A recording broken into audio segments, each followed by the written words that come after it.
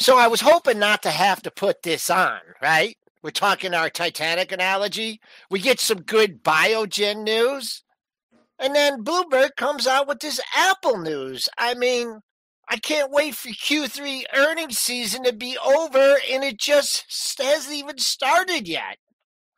Mitch, roll that intro. We got to figure all this stuff out quickly.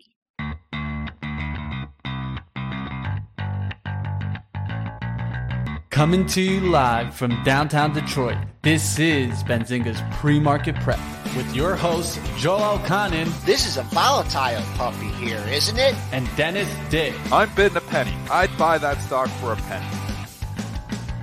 With everything you need to start your trading day.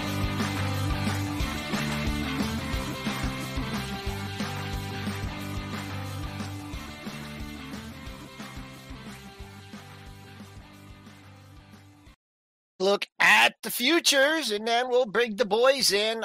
We're down 18 handles, 36.43, 30 handles off the low, whatever that means, and 30 handles off the high. So a little bit of a rally going. The buck won't stop. I think this is like the 8th or 9th day in a row up 0.533, 114.58. TLT. Oh, that's a nice bounce. 36 cents at 101.31. Gold and silver, they're both in the red, down 240 and at 16.34. Silver, lower 18 handle at 18.12. Forgot about crude. Crude has that double bottom in there that we've been keying off at 76.30. That's up 41 cents at 78.91. Bitcoin and Ethereum in the red, just marginally. Let's bring on Triple D and Mitch. And first, Triple D is going to espouse on his Titanic theory. And Mitch has always his good technical analysis to add to the show. Oh, you want me to start with the Titanic? I don't know if I want to start there or not. Last night, I'm positioned. I'm actually short Qs, pretty heavy. I'm positioned for a down day here. And then the Biogen news hits. And I'm like, holy crap, that could prop the whole market up. And then they started ripping stocks.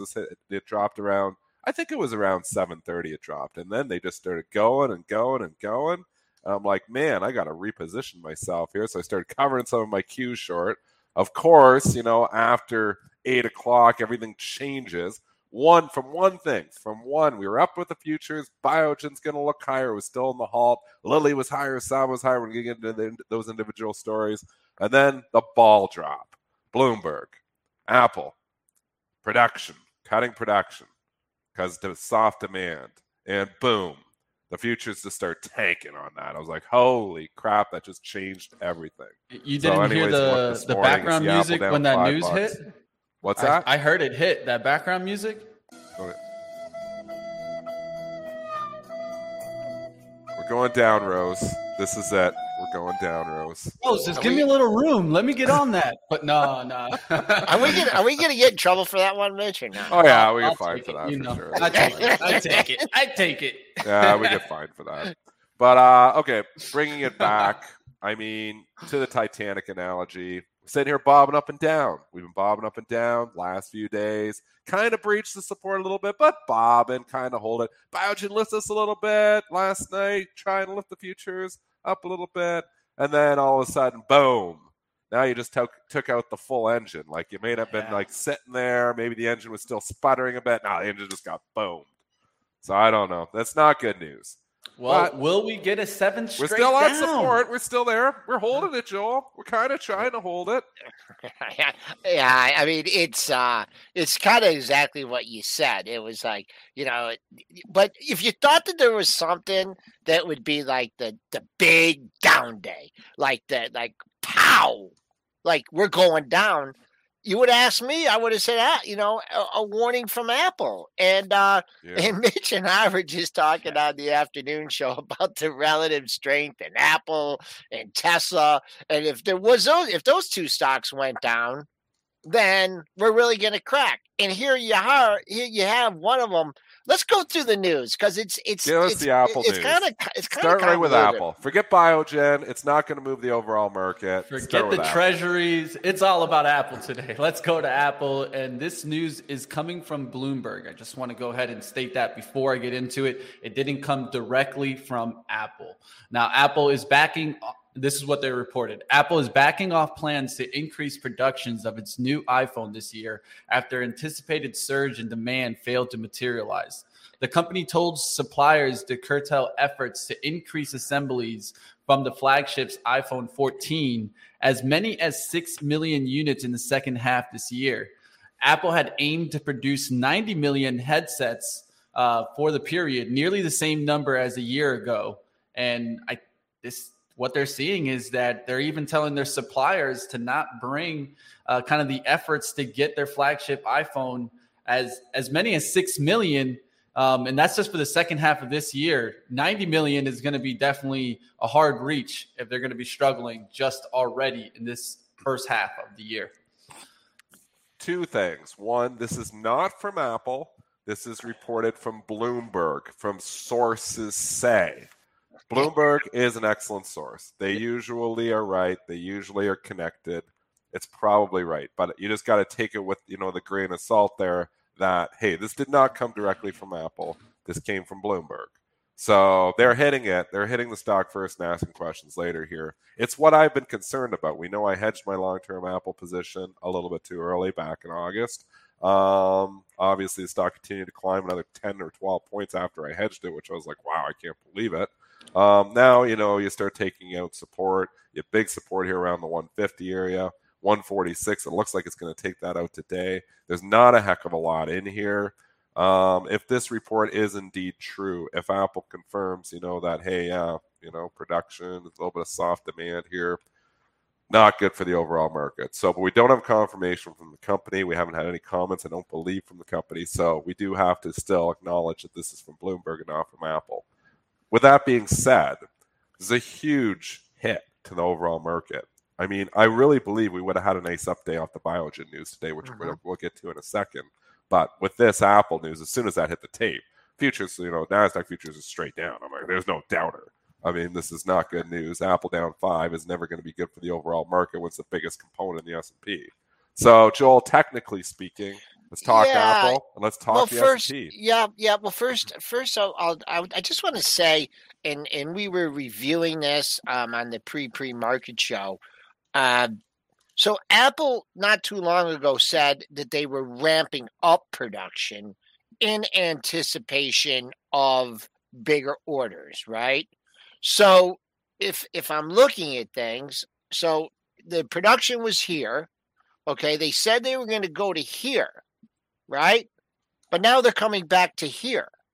So, yeah, maybe it's a reduction of the increase that they were going to have. But to me, just says it's coming back to equilibrium. So, and it's not even coming back for the company.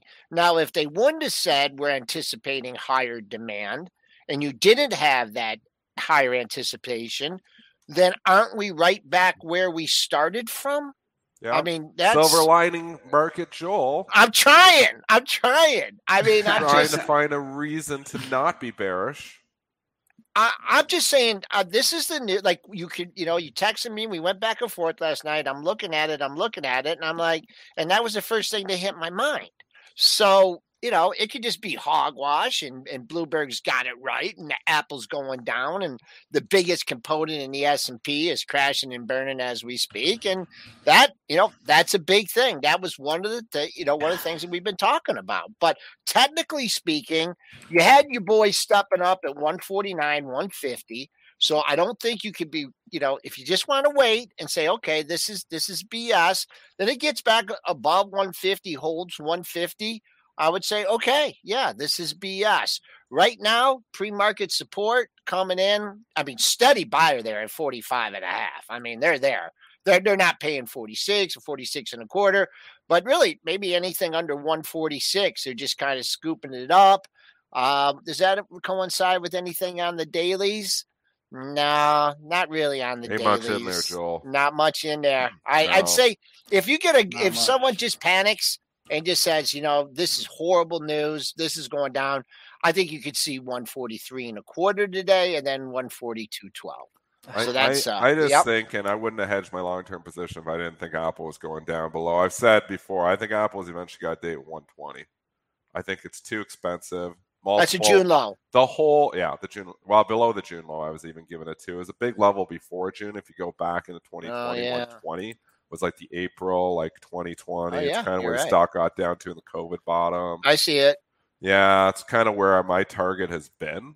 22. I have no position on right now besides obviously I'm long the stock, but hedged through options, but call parity. So I'm net neutral Apple right now. I've been long Apple in my long-term portfolio for the better part of a decade. So sometimes a little uncomfortable to not be long Apple, but I am long some Qs. But with that being said, it's the whole run in Apple. We've given this thing. The whole move in Apple has been multiple expansion. When we look at where this stock has gone the last 3 or 4 years, it has gone up because they've just been growing earnings like crazy. It's gone up because of multiple expansion. It used to trade 12 times earnings. Now it trades 25 times earnings. So the big move has been multiple expansion. We're in a market that is into multiple contraction. Something just doesn't add up, and they've been forgiving of Apple for a long time. If Apple indeed warns, if they say something, and we're not going to get their earnings here for about 3.5 weeks yet, but if they go into this earnings season and they warn, Katie bar the door, they could knock 10% off the stock in a hurry. So I don't know if that's going to happen, but Bloomberg's saying it might happen. Obviously, we know their sources. So they're hitting it first and asking questions later. Stock is not cheap. No, you're right. The June though is quite a bit of that. I should have said 132 instead of June though 129.04. I knew it was in the 20s, so that could be a longer term target on it. On a rally, man, the bottom of yesterday's, I don't see them the way it's looking right now, and the chart's looking pretty heavy. I'd say let's say good morning to Cameron. Cameron, how you doing? Oh, the old mute. She's okay. She's all over this just stuff. Mute. No worries. Well, there it is. 2 years of this and still can't learn how to unmute yourself. Yeah. 7 years and 8 years here, and we still do the same trick. So my first question to you, have you been listening to Pre-Market Prep Show a lot? Yeah. Okay. Good answer. The good answer. Because we've been using a water analogy. Dennis came up with it when I was gone, and just talking about the market just being a Titanic, just kind of like weaving and not going down, not sinking, but just kind of weaving and bobbing. So that leads me into what your deck is called. And yours is a little bit more colorful, or it could be Flush Check. Flush Check. How you like that one, Dennis? Flush Check. There you go. Let's see. I'm excited. Yeah. Okay. So Mitch, start out. Mitch is gonna roll through this and tell us what you got on your mind. Well, if we continue that Titanic analogy, it's if you look at the percentage of allocations still to equities in individual investor accounts, it's like they're saying, "I'll never let go, Jack. I'll never let go," because they're still sitting at 65%. And usually during major market meltdowns, they go down to 40-45%. That's the wall of worry that gets built. That's why you get good returns on the other side of corrections. You haven't seen people let go of a lot of their equity longs. So, okay. And I see this, from my Twitter account, I see this, in our chat saying everybody's bearish out there. We got to go up because everybody's bearish. But in the data, you're saying that's not the case.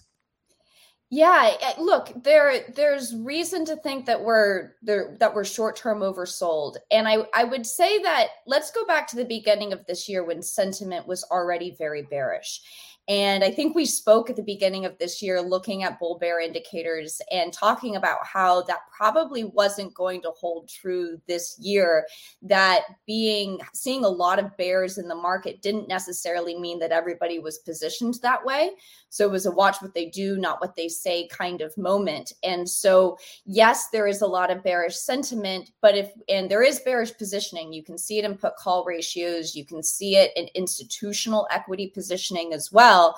But we really haven't gotten to the point yet where we have seen a complete blowing out of individual equity positioning. And what's interesting is it's those individual equity holders that tend to be more predictive of forward returns, meaning it's when households, it's when individual investors give up on their equities, that's when you start to see forward returns improve. And that's what typically coincides with market bottoms. I think the other important thing to note is that bottoms in sentiment and even bottoms in positioning do not always coincide with the bottoms in price when you are in a major bear market. So we go back to the great financial crisis. We had the low in the allocation to equities from an institutional basis an entire 6 months before the market actually made a low, and another 30% lower. So I think we should be careful about ascribing too much timing to some of these measures. I think the conclusion of all of this, though, when we do the flush check, is that we've made a lot of progress in letting a lot of air out of this market, meaning that maybe we're closer to the end than we were to the beginning, but still, we've been in this for 9 months. So I think it's a question of how much further we go. Is this a market that, is going to bounce back? I mean, we've had Craig Johnson on the show, some analysts saying, maybe not this year, but next year we're making new all-time highs again. Is this the kind of market that eventually, just goes back to business as usual? Or are we in a different market environment here now where we don't have an accommodating Fed?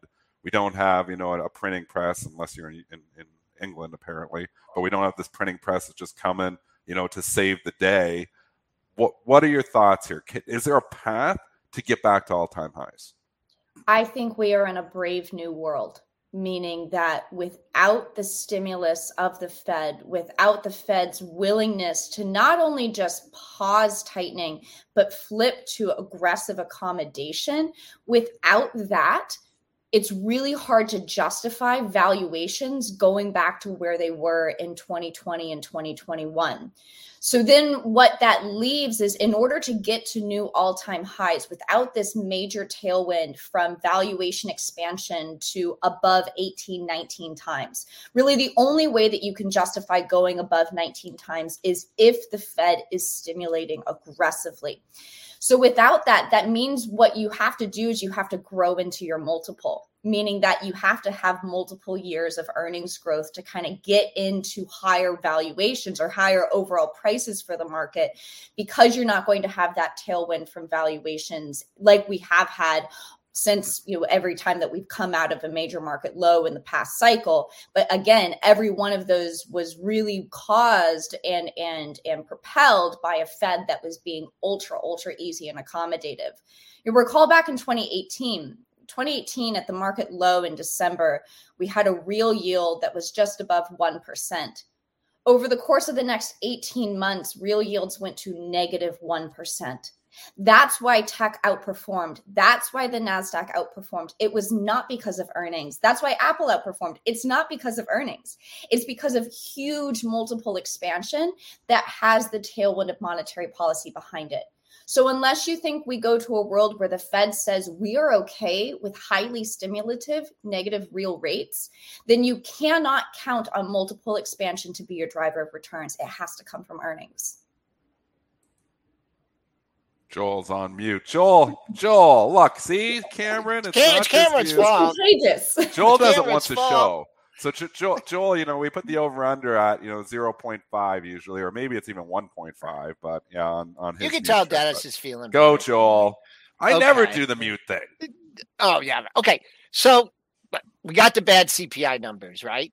And that kind of threw things off. So I never thought that the end of 22, 23, we're going to stop going up. We're going to pause. We're going to go down. Where are we at now with the Fed pivot? I mean, are we looking like end of 23, early 24? I mean, they got their foot on the accelerator, and where the new data, where to put you as far as the Fed pivot? So I think our first point is to acknowledge really this shift in tone by the Fed over the past few months. Going back in 2020, 2021, the Fed's view on inflation was that it's not our fault. We didn't cause this. This is all transitory. This is all supply chain related. This is caused by the pandemic and the resulting impacts of lockdowns. But what's happened, and it really was driven home at Jackson Hole in that very short 8-minute speech, is the Fed actually took responsibility for inflation. And that's important because as they take responsibility for inflation, that signals their reaction function to incoming data.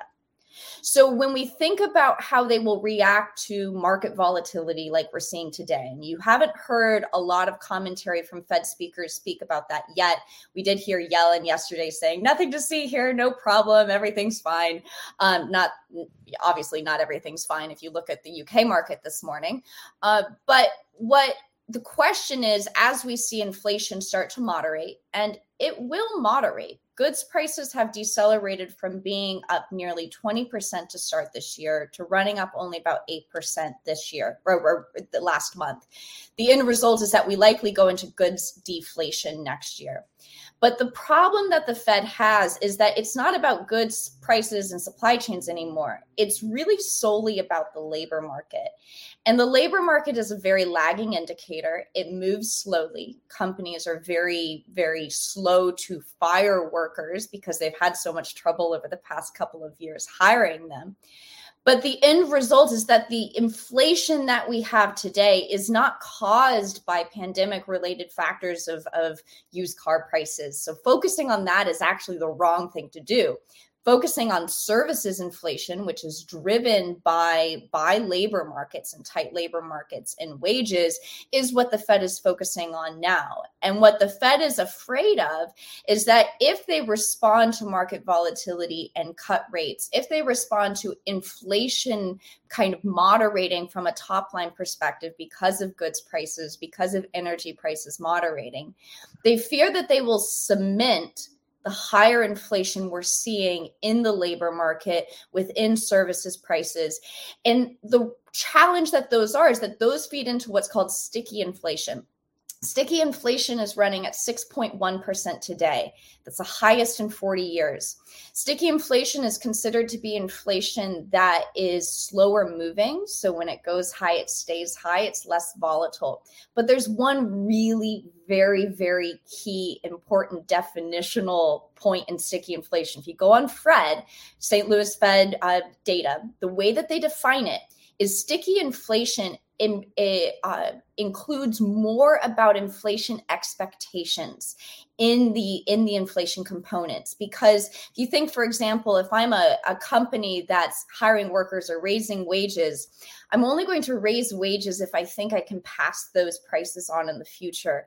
So there's an embedded inflation expectations component to sticky CPI. So you have to watch that closely. We do not get a Fed pivot until we see significant moderation in that sticky CPI, and that takes time.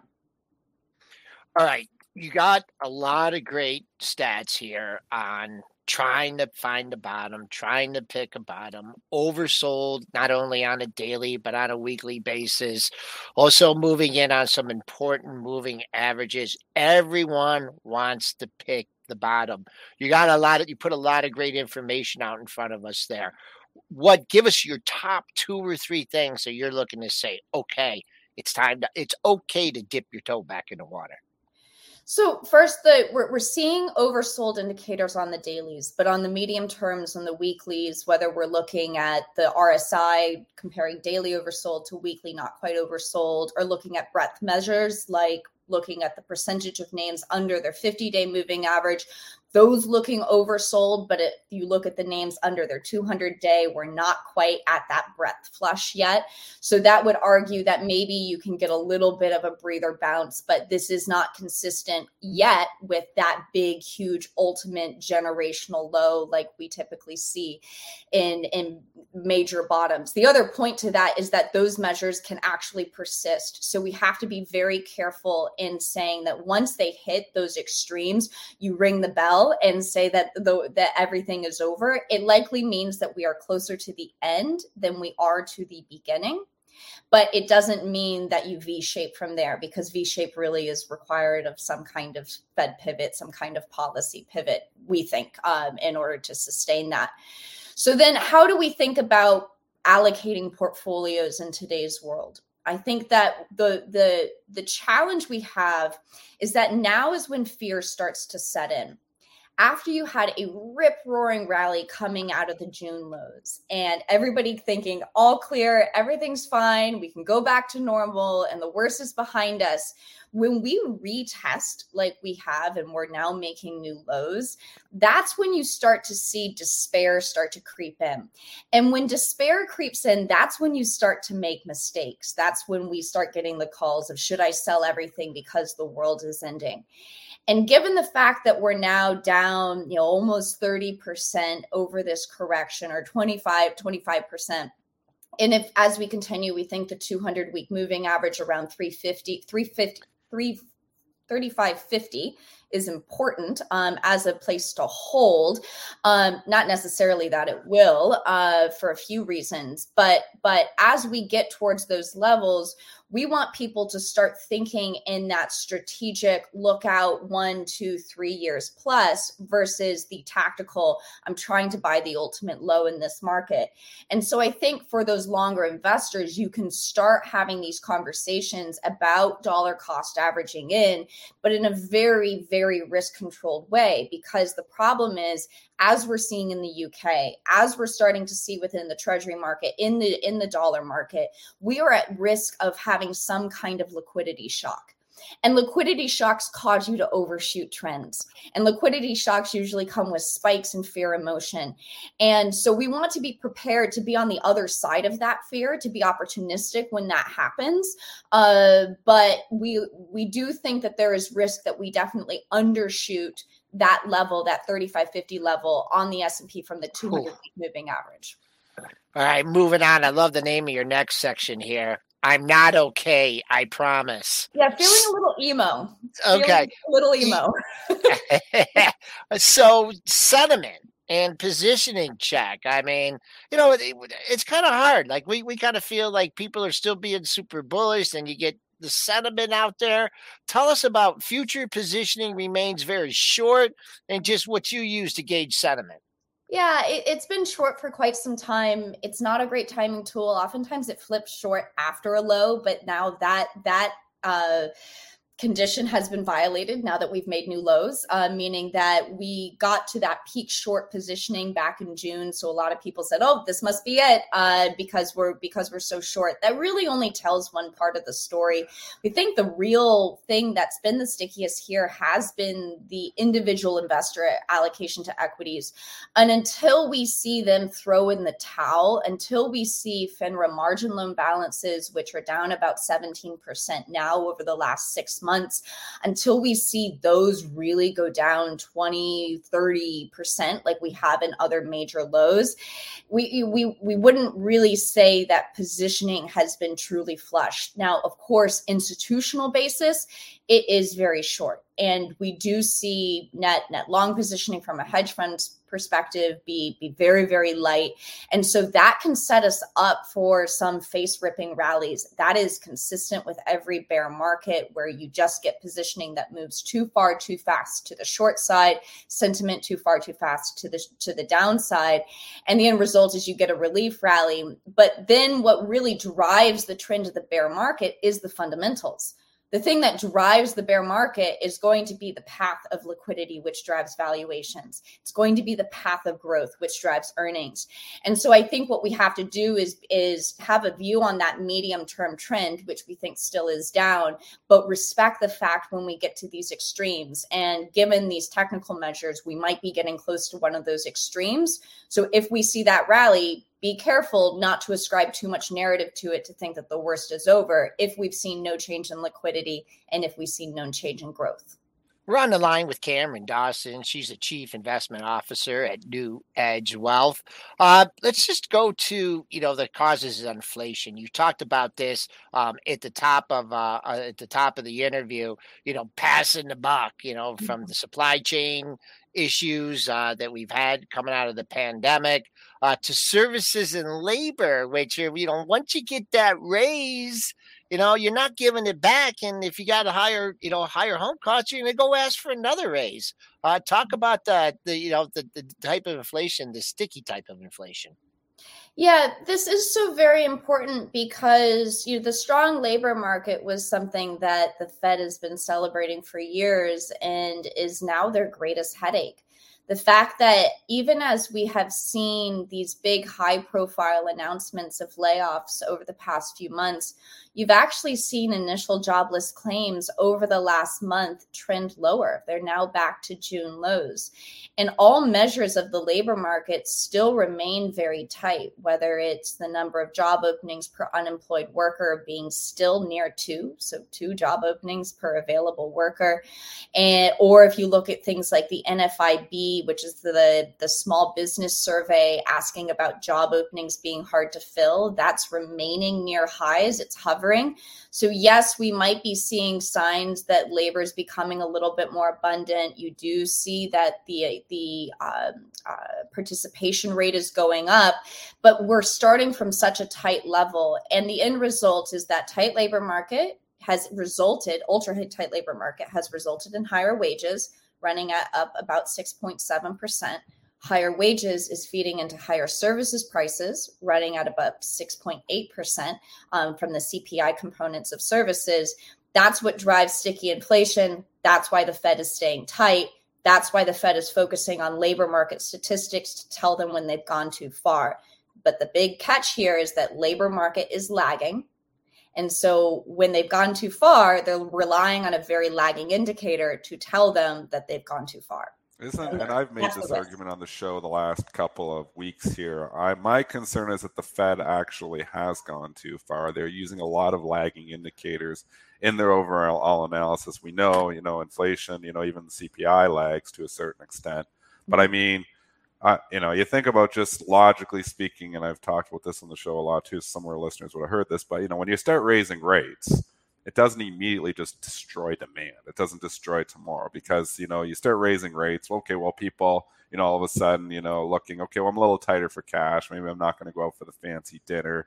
Maybe I'm not going to go buy that new toy, but I've got some credit card debt. Let's rack that up first. So they bring up the credit card debt. The credit card debt starts going up, which we've seen, has obviously increased substantially. Once you've maxed out your credit card debts, then you're going to start, maybe not buying those, discretionary items. Eventually you get to a point where you just don't have, the kind of, discretionary income to really, and then that starts to kill demand. That's kind of the whole flow through of it all. So my question is, has the Fed already gone far enough with these rate increases that we just haven't seen, the work of the Fed in the economy yet, but it's coming? Yeah, it's coming because I think it's also not just the end destination, but it's how long you stay there that really has an impact. So think about if you're a small business that has a business loan that's tied to LIBOR or SOFR. Last year, 12-month LIBOR was 0.2%, and you paid some spread on that. Today, 12-month LIBOR is 4.7%. So you've seen your borrowing costs absolutely go through the roof. Now, that's okay if it only lasts a couple months. If the Fed pivots and goes back and you see borrowing costs go back to where they were. But you were not planning for borrowing costs at 4.7%. So let's think about this from a capital allocation perspective. What's been the most popular area for new money over the past few years in the reach for yield? Private credit. And everybody goes, well, it's floating rate. It's fantastic. Well, it's floating rate, which is fantastic for the lenders, but for the borrowers, you could start seeing credit issues. A lot of real estate based on floating rate, venture credit, venture equity. There's a lot of areas where if you do not work with really good underwriters who know these businesses well, you could have major risks. And I think if we think about where there could be systemic risks from this action by the Fed, it's in those areas that have really been built on the back of ultra loose policy for years and years, never thinking you'd get to 4.7% on 12-month LIBOR. And now you're in this shock where you have your funding costs go through the roof, and you should see what likely happens is a significant downshift in activity because you have a lot less flexibility to invest in your business, expand, hire people, all of those things that were all built on the back of ultra cheap money. All right, so we're moving on here. Thanks for keeping you on for a long time. I really appreciate it. But just one more thing to wrap up the interview, and I love the way you approach things. But one thing that's really been plaguing the market has been the dollar. You say, "Don't stop me now." Could quickly just give us the impact and aftermath of the strong U.S. dollar? Yeah, this is so important, which is that we are seeing the dollar go parabolic right now, and Bob Farrell has a quote in his 10 top rules, which is that once things start to go in extreme uptrends or downtrends, they can continue a lot longer than you think. So this parabolic move can go a lot faster than we think and higher than we think. However, what comes on the other side is usually not just a benign sideways consolidation. You have a sharp correction to the other side. And that's what we learn from past big dollar cycles. And what typically happens is that something breaks when the dollar goes parabolic, when it tightens so much. Even back in 2014, we had the bursting of the oil bubble and the industrial recession that was the result of a very strong dollar. Something will break this time. Things are breaking in the UK. Things are breaking in Southeast Asian currencies. We are going to have issues because of this dollar period. But what comes on the other side is really interesting, is that usually you see a steep dollar bear market. And what happens when you have steep dollar bear markets is that non-US assets have typically it's the only time that they have a period of outperformance, which is why we've been having this whites of the eyes kind of mentality to non-US trades, meaning that until we see the dollar break in a meaningful way, we do not want to go overweight international and emerging markets. But as we all look and say the US is the best house in a bad block, we have to start thinking the next step ahead, what comes on the other side of this dollar rally. So in the near term, we stick domestic because that's where we have the least risk of having a major currency crisis like you're seeing in EM and international. We saw really weak trends within international, no signs of it turning around. But when you look back in history, you look at that period from 2000 to 2007, you go back to the period from 1985 to 1990, the only times that non-US assets actually had major outperformance was in major dollar bears. So be prepared on the side of a major dollar bull as we're in now, and it can continue, and it likely goes on given the posturing of global central banks. But on the other side, be prepared for what happens, and it typically is a major shift in money flows, asset flows around the world. All right, last part. Sugar, we're going down. Valuation EP estimates still at the risk of cuts. We have gone through the June low. We're trying to get back above it here. Tell us what you need to see technically here, and then what would be your next target on the downside. Yeah, so we still think that valuations need to go lower and EPS estimates have to go lower. That they're still sitting at 243 for 2023. If we break that down into looking at some of the cyclical sectors, you have consumer discretionary still having 30% growth marked down for next year. A lot of that is Tesla, but 30%, given the fact that the Fed's saying it wants to see higher unemployment, which means lower consumption, is just not possible. Look at something like industrials still having 17% growth marked down for next year. Industrials with FedEx giving that kind of pre-announcement we had two weeks ago, and the PMI barely in expansion, not possible. So if the number goes to down 10%, which would be kind of a run-of-the-mill recession, very mild recession from an earnings standpoint, you're looking at valuations on today's levels that are trading at about 18.5 times. That's too expensive given the Fed posturing and Fed tightening. So what that implies is that we could see, if that number really is about $200 a share for next year, which, some will argue is still very optimistic, you put a 16 times multiple on that, and that gets you to what could be kind of that peak kind of flush downside that we get from this market. So, I think that's where we have to appreciate these things drive the medium-term trend. Valuations, which are driven by liquidity, and earnings, which are driven by growth. That's the medium-term trend. That's essentially your 200-day moving average. But we know that we can oscillate around that trend because of positioning, because of sentiment. And so we have to be disciplined and not read into being too oversold to the downside, thinking the world is ending immediately, or too overbought to the upside, thinking that everything's all clear. Remember that medium-term trend, because that will really be the key place for us to determine where we think we could actually make a sustainable bottom. And for now, we don't see it yet. All right, Cameron Dawson, Chief Investment Officer at NewEdge Wealth, giving us an extended look at the markets. We really appreciate your time today, and we'll be tracking you down soon. Have a great day, and thanks again. Thank you, guys.